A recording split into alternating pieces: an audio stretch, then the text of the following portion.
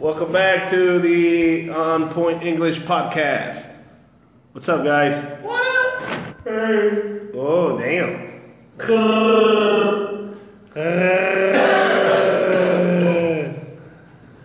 So, today is the 3 words, and everyone's got 3 words, and we're gonna say 3 words.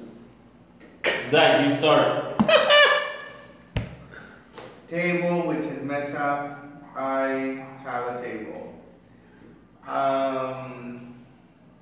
Wall, which is pared. I lean on the wall. And curtain, which is cortina. That's an ugly cortina. Or that's an ugly curtain. Those are my 3 words. All right. Go ahead. Mine are merit, which means medical, and that man deserves every merit he's getting. Yeah. Okay, so that's one. Then I saw that picture. I came across a picture of that seaweed that's translucent. In whatever islands, whatever in the world. So I thought about that and translucence, translucido. So the sentence would be, that seaweed was translucent, and I was like, woo, that's tight. That would not be a very common sentence, but. And then we have sweet potato, which is, and now we have a whole lot of commotion going on.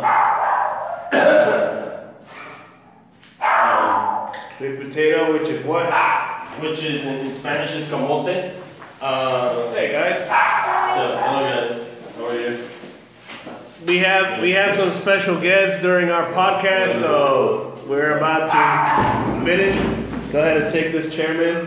Go ahead. Thank you. And my 3 words are plastic, which is plastico. I have a plastic bag.